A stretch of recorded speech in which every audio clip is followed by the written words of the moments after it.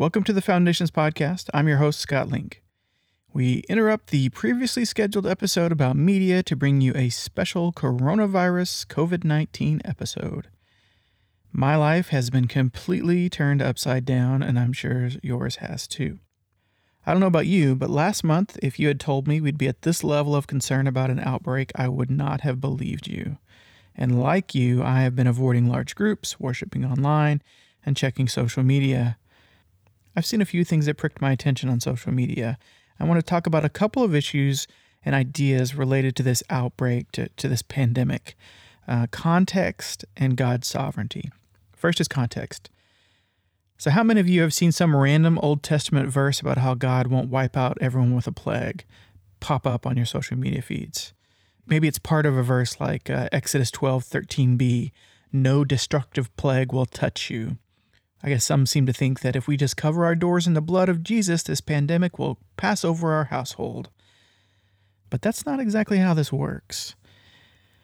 You see, biblical prophecy is always for a specific reason and purpose.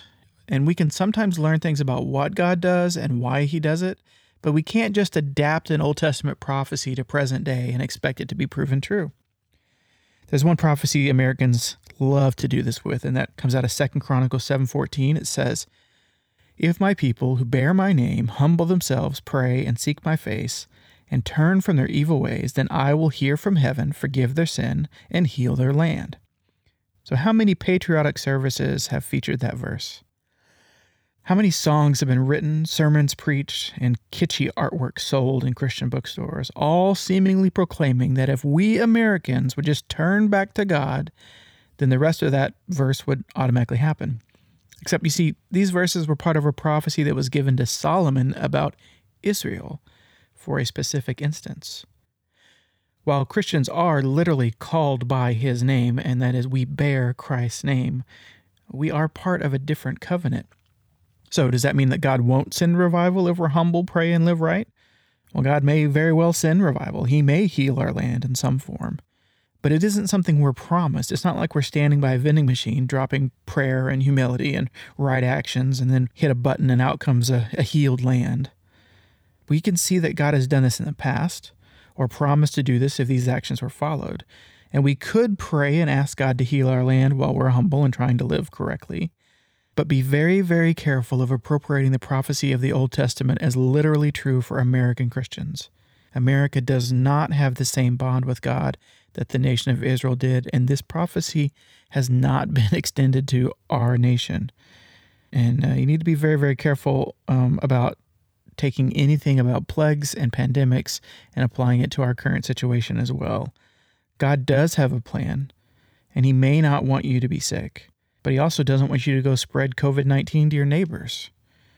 God has a plan, and he may not want you to be sick, but he doesn't want you to go spread COVID-19 to your neighbors either. So how do I know that God has a plan? Well, I've been focused on Romans 8:28 for a long time. It says, "For we know that all things work together for the good of those who love God, who are called according to his purpose." That word all, it's troubling, isn't it? Does that mean that the ruined economies we're seeing, the deaths we're seeing, the suffering, all of this pandemic mess is going to work together for the good of those who love God?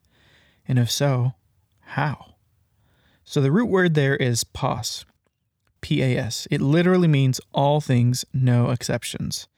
It's the same word as in Matthew 5:18 that talks about Scripture lasting until all things have been accomplished. John 14:26 says the Holy Spirit will teach us all things and remind us of what Jesus said.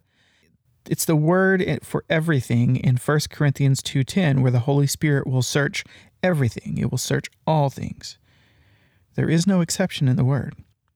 Every single thing will work together for the ultimate good of those who are called according to God's purpose. This word is never used to mean anything less than everything. This verse is a categorical statement. Now from there's some debate on how the Greek should be translated, but we can say with certainty that all things, every single thing, even the very, very bad, is either being used by God for ultimate good or God is working through those things with us to bring about good. But good is going to come from that somehow, in some way. we can trust that God does have a plan. Now, we may be a part of accomplishing that plan, but He has one, and we can trust that, even in a pandemic. And we should be open to how God might want to use us during this time. God is sovereign. Trust that. We probably won't always understand it, but He is bigger than we are, and the God I worship isn't something I can always understand, so I trust Him. Okay, so that's it for this episode. If you enjoyed this podcast, leave us a 5-star rating. That helps people out there find the podcast, and if you didn't enjoy the podcast, please send me an email and complain. Or if you have questions, send me an email and maybe I can answer them for you on a later show. Send them to scott@scottlinkmedia.com. Thanks, and I'll talk to you next time whenever the pandemic lets up a little bit and I can get some more time. Talk to you later.